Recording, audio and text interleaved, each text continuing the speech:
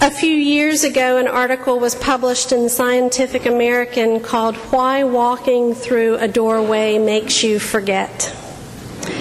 We've all had that experience where we walk from one room to another and then forget why it was we came there to begin with.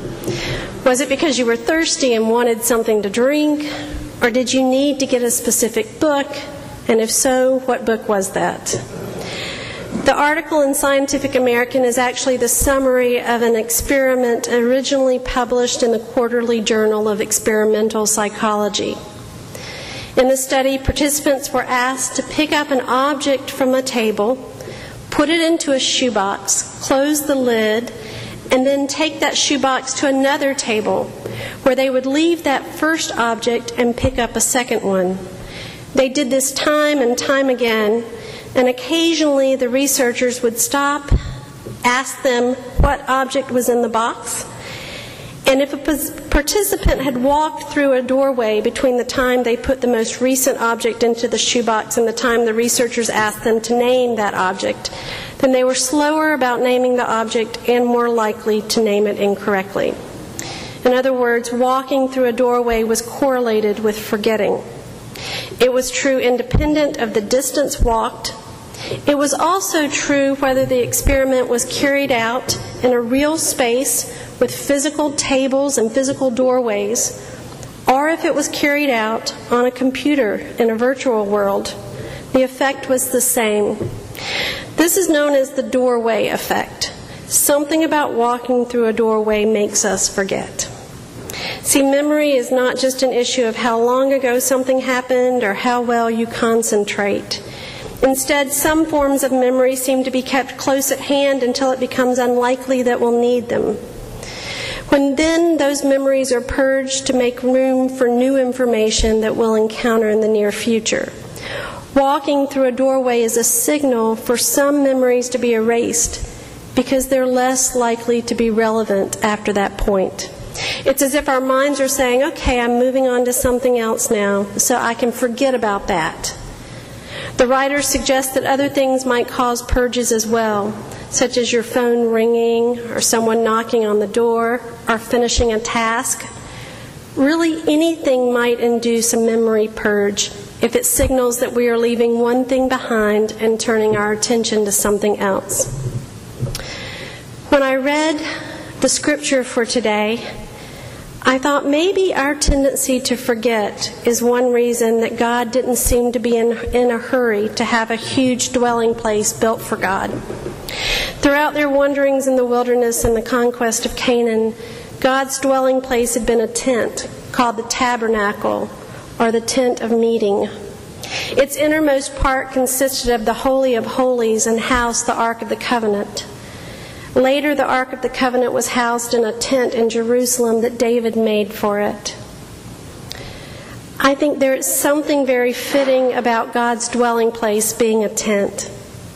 It could move with the people, always be pitched in their midst, always be in their minds and on their hearts, always remind them of who they were. If the dwelling place of God remained among the people, there were no metaphorical doorways or transition spaces between the people and God. In a very real sense, then, not only was the tent the dwelling place of God, but the people were the dwelling place of God as well. In fact, that's what it means to be the people of God. We get hints of this in today's reading from 2 Samuel. God tells the prophet Nathan that King David is not to build the temple. That's a job that will be left to a king that comes after him. But even though David is not to build a house for God, God will build a house for David. We read, "The Lord declares to you that the Lord will build you a house. When your days are fulfilled and you lie down with your ancestors, I will raise up your offspring after you, who shall come forth from your body, and I will establish his kingdom.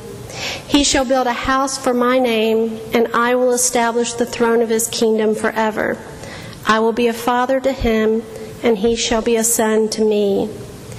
House here refers to both a building of stone and a people. Ultimately, both are to be the dwelling place for God. The problem is that once a temple is built, Once a house is made to contain God and to make God stationary, the people are likely to forget that they too are the house of God. Perhaps David has already lost sight of that fact in this scripture. Maybe sometimes we do too, even though throughout our liturgy are reminders that God is with us even when we leave this place. The gospel is read in the middle of the congregation, a sign that the word dwells among God's people, among us, wherever we are.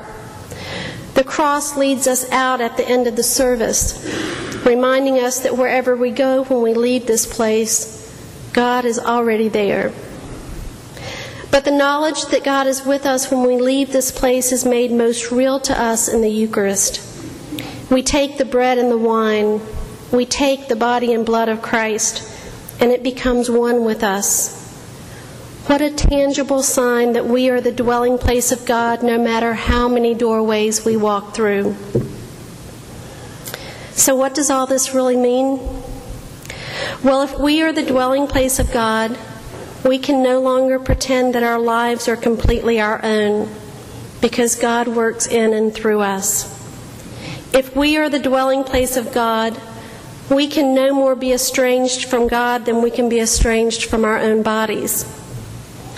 If we are the dwelling place of God, we can no longer treat the rest of God's creation, including other people, as if it were not also sacred, as if it were not also transparent to the glory of God, as if it were not also the dwelling place of God.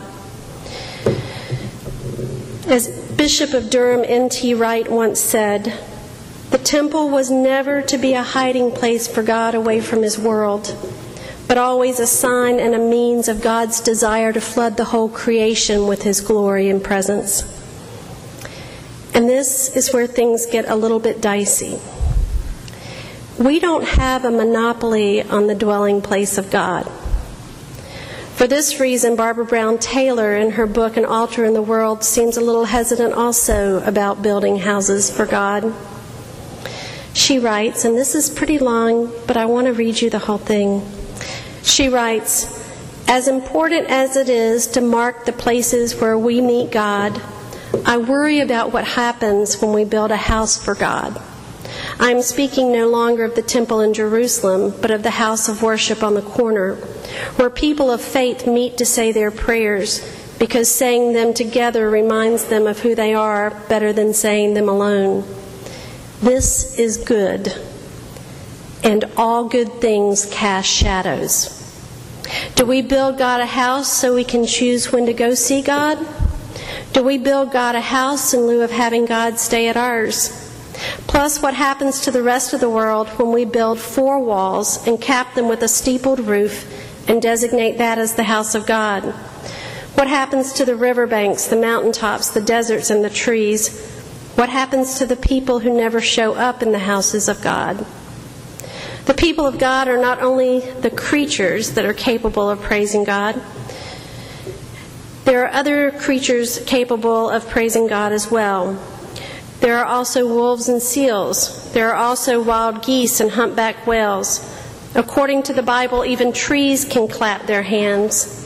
Francis of Assisi loved singing hymns with his brothers and sisters, who included not only Brother Bernard and Sister Clare, but also Brother Sun and Sister Moon. Francis could not have told you the difference between the sacred and the secular if you had twisted his arm behind his back. He read the world as reverently as he read the Bible. For him, a leper was as kissable as a bishop's ring, a single bird as much a messenger of God as a cloud full of angels. Francis had no discretion. He did not know where to draw the line between the church and the world.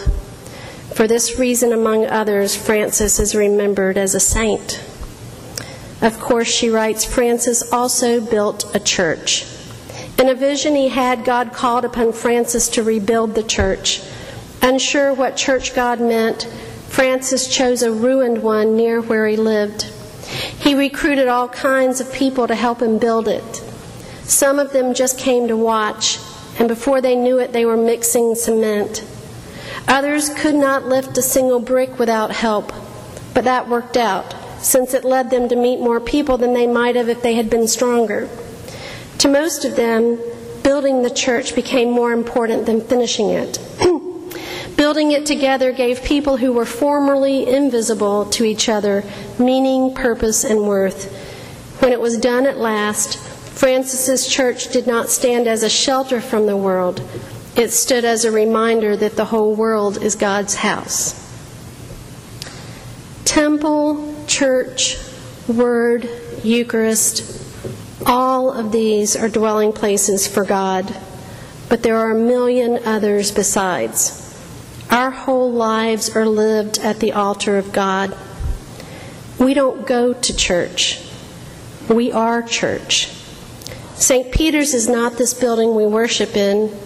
The church is not any building.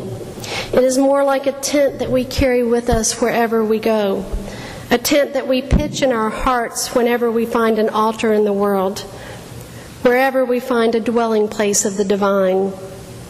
Maybe churches would do better if they truly were housed in tents, where one whole wall could be lifted up to let the world in, where there would be no doorways to make us forget who we are, or to mark in versus out, where we would always be more concerned with building the church than with finishing it.